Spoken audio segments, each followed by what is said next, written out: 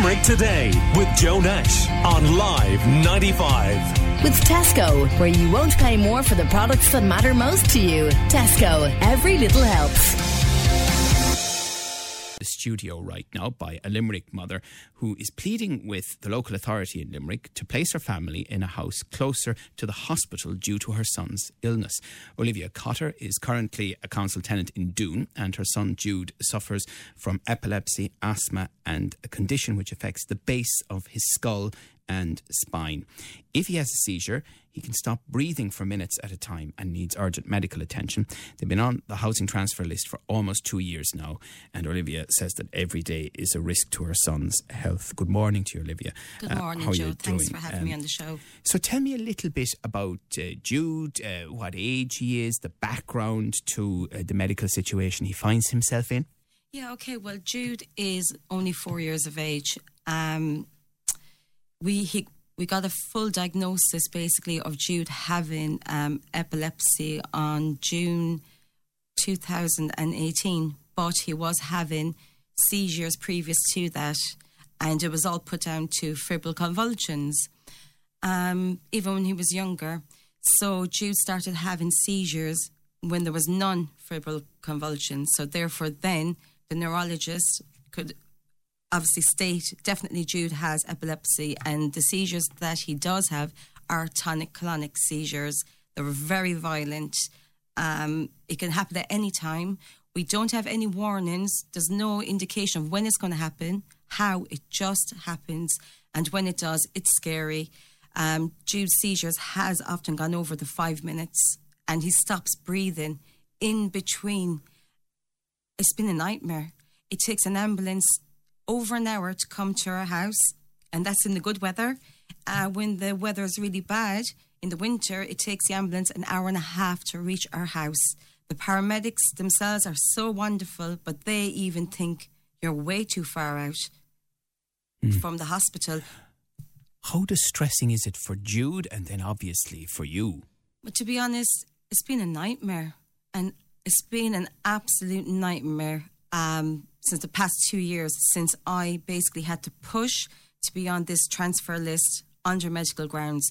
I had letters from doctors, from the UHL, from my own GP, from community social workers, from the Hillview Grove Community Committee in Doon, and also from other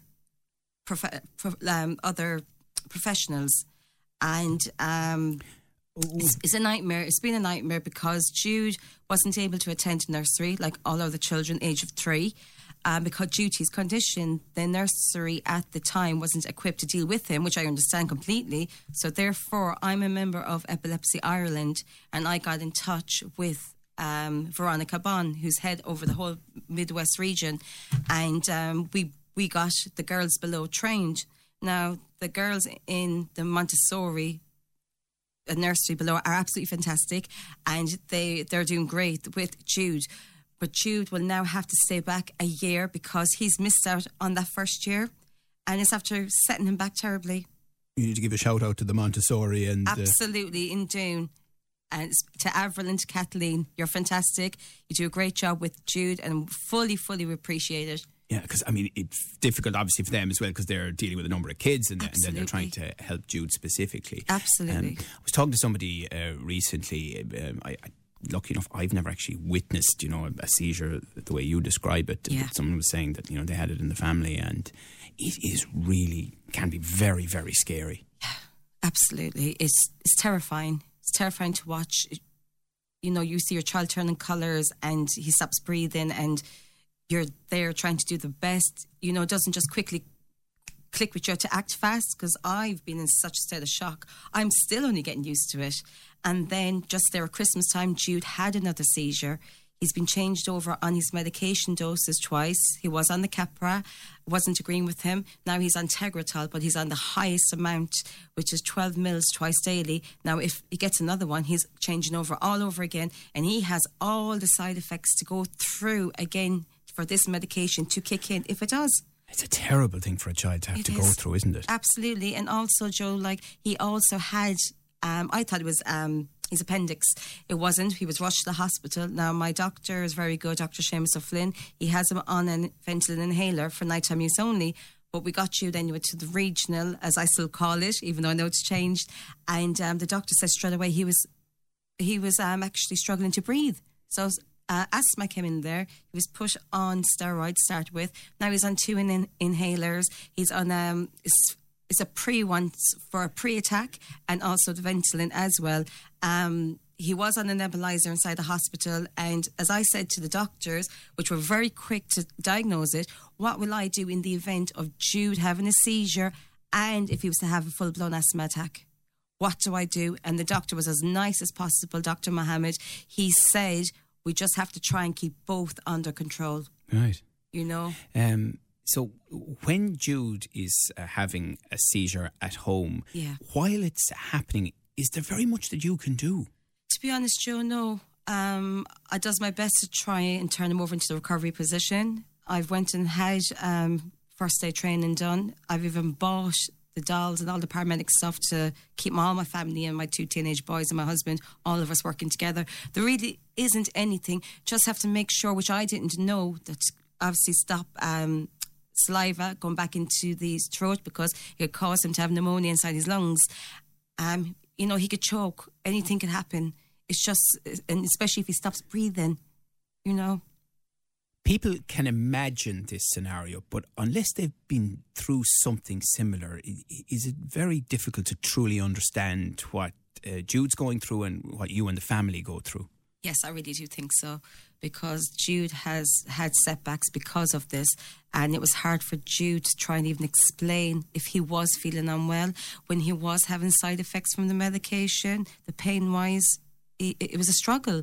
And for me, I found it just horrific, absolutely horrific. And only by chance, by going up to Temple Street to for Jude to have an MRI, because out in the University Hospital, they weren't able to sedate him long enough, and he woke up in the tunnel. But just by chance, up in Temple Street, they then came across the Chiari, which is what you were explaining about the base of the skull.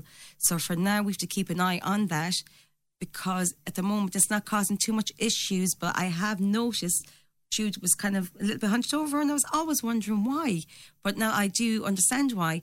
But he's to get another checkup in 2 years' time, and obviously his brain's going to grow, as his body will. And if there is any problems there regarding that, then you'll be looking into brain surgery. Oh, really? Okay. So we're chatting to Olivia Cotter about her son Jude, and very complex situation for Jude. So how have you ended up in Doon? You're in a council house there, is that right? That's correct. Yeah, which is well out in the county, of course, great part of the world. Yes. I'm sure in general you enjoy life there. It's stunning. I have to say, it's a wonderful community. It's like something of a postcard. The view, I live in a beautiful area with great people, and I absolutely love the area. Love it. You swear I came from there really, but I didn't. I came from Thomondgate, proud to be from Thomondgate. I came home from England a couple of years ago through myself and my partner breaking up, but we're still the best of friends. We have 2 teenage boys. I came home during the recession because I lost my property, lost my job. So I came back to live with my parents. And in the past, I had previously bought a house, and my name then was on the housing register list. So therefore, I wasn't able to apply for anything. When I came home first, Joe, I was considered to be English and not to be Irish, which is very strange. What? So, yes, I wasn't able to apply, say, for my medical card. I had to use my English. But you're an Irish citizen, aren't I'm you? an Irish citizen, yeah. I was over there, say, nearly 14 years. So when I came back, this was the issue, and this went on for nearly a year. Couldn't even go to the doctor. We couldn't apply for medical cards or anything for the kids. Now, the children's father is still very involved. We're still the best of friends, and he's good to his sons. So I was living at home with my parents, but it was too overcrowded. So I moved into city centre and started renting.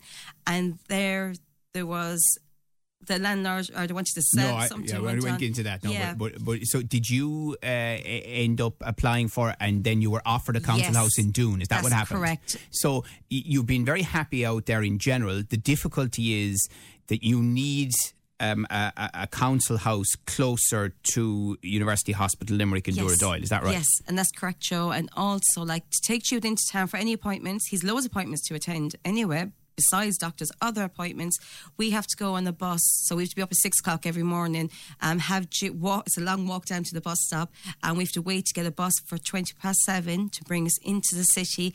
And in the evening, then it's 5:30 to go back out home. One bus in, one bus out. That's the way it is. That's the way it works. Olivia, what are Limerick City and County Council saying to you about your transfer application? I'll be honest. They said yes after me pushing. You are on the transfer housing list on the medical grounds. Although I've kept him updated the whole time with regards to Jude, I keep getting the same response. You, amongst all other applicants, will be considered for availability of a property if it becomes available.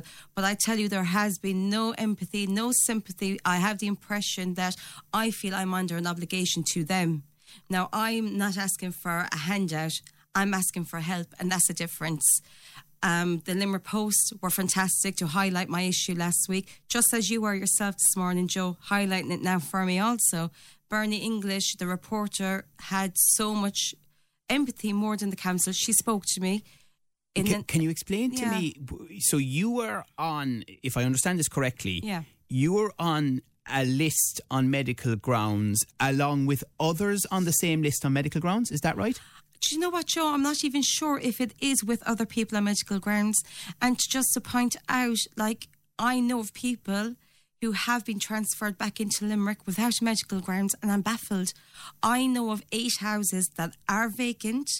I know that they are available. I've put it to the county council if they could just give me some sort of clarification or a guarantee or a time waiting frame. Fair enough, that would be perfect. But no, same response, constantly back. Olivia, how close to the hospital do you need to live in a council house? Well, I did pick Raheen and Duradoyle, and I was told there's no hope of me ever getting a place there. So they're Thomingate, Ballysimon, you know. Do you accept that the council, if they are making choices on medical grounds, do have people coming to them? You know, you have your particular difficult story, but there are others too who would have similar stories in their families, and they are trying to choose between them. And is that not a difficult thing for anyone to do? There is, and I do have to say I have the utmost respect for the people who work in the county council, because it is a hard job, and there's homeless families all over the place, which there shouldn't be. Just like the healthcare system has gone down the drain, so is the housing. Families in hotels, it's disgraceful in this day and age, 2020. But Joe, I would be freeing up my house for another family to move into, to get back into the city. And as you said, like, there is other cases, but I've seen cases, Joe, where people haven't had any medical needs and they were rehoused. And let's just say, put it in inverted commas, if I was a bad person, if my family were very bad people, we would be rehoused very quickly back into Limerick, and I would guarantee that. Do you for believe sure. that? I do, 100%. 100%, because I've seen it. Yeah, the council might argue that. Actually, we got in touch with the council to see what they had to say about your situation, and what they said to us was, we don't comment on individual cases, as they don't believe personal information should be discussed in such a public forum. As a general rule, the council say applications are treated in a very sensitive matter, and priority is given to those who require it most. However, there is a list for those who are looking for transfers, and a scarcity of houses actually available. That was what the council said to us. But that's fair enough. But then I found 8 houses that are available.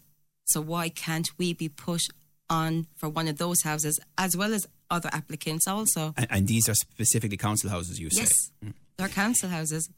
So in the meantime, you're waiting, and you are obviously going, unfortunately, and I'm sorry to put it so harshly, but this is the reality, you're going from seizure to seizure, really, aren't you? Yes. That's the concern for you, for Jude. And now with the asthma on top of it, and worrying about the Chiari for now is okay, yes, but who's to say down the line?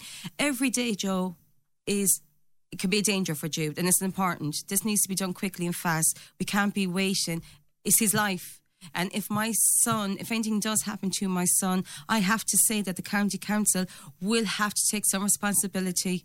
They will have to. They would argue with that now. Of course they would. I know they would. And I would argue back with they're them, not, Joe. They're not there I know they're to not represent here to voice, themselves. yes, to voice that. absolutely. So I have to make that point. But listen, thank you very much for coming and for telling us your story. Please stay in touch with us. We want to hear how you get on with it. Yeah, and just last thing to say, Joe, my grandmother, Maura Duffy, was always on the post, Limerick Leader. She used to always be on the radio with Joan Enan. So if she was alive today, she would be sitting here next to me, and Joe, we would be going to the Dáil. I've contacted the Housing Allocations team, the head of the Housing Department. I've contacted TDs, not mentioning names. I've contacted the Minister for Housing, as I said again. And I've also contacted the President. That's what I'm after doing. Well, I would say you're formidable enough yourself, so I could only imagine what it would be like if my Maura grandmother was here, yes. she was here. I appreciate you taking time to speak thank you to very me, much okay, for coming Joe? in. And look, above all else, best of luck to Jude, okay? Thank you so much. Thank you, Olivia Joe. Cotter, for joining us. Call Limerick today now on 46 19 95.